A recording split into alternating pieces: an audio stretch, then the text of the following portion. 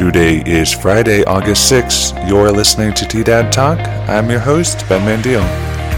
Today's podcast is sponsored by the Aguilar Car Show and Street Festival, which is expected to be held in downtown Aguilar Saturday, August 7th from 10 a.m. to 6:30 p.m. There will be a variety of activities, including a parade, a car show, food and craft vendors, a beer garden, free children's activities, and the grand opening of Mercantiles on Main Street. For more information, call Debbie at 719-680-0861. The weather is expected to be sunny with a high near 92 today.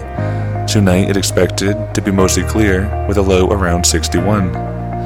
This weekend is expected to see sunny skies both days with highs in the 90s and lows in the 60s. Now, here's the headlines for the day.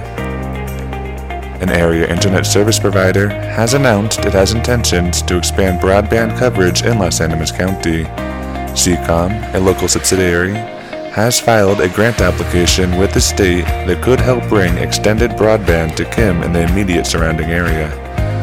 It is unclear when it would hear back about the grant. A 52-year-old Aguilar man has been arrested in connection with a marijuana farm that the county sheriffs busted with 105 illegal plants.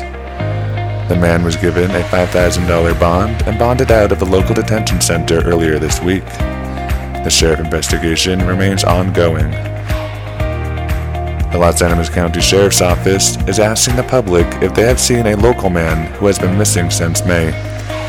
Dennis Terry Adams, 62 years old, is 5 feet 10 inches, between 190 pounds and 200 pounds, and has a U.S. Marine Corps bulldog tattoo on his right outer forearm.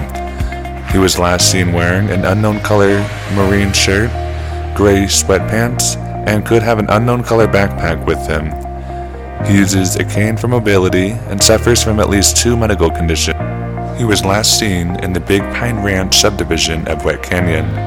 Those with information are asked to call LASSO at 719-846-2111, extension 140.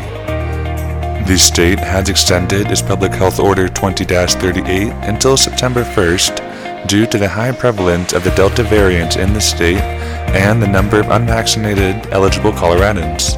Also, CDPHE and local health departments now have the authority to issue public health orders and enact mandates for disease control measures. That's the news for the week. Tune back in Monday for more news impacting Los Animas County and Colfax County, New Mexico.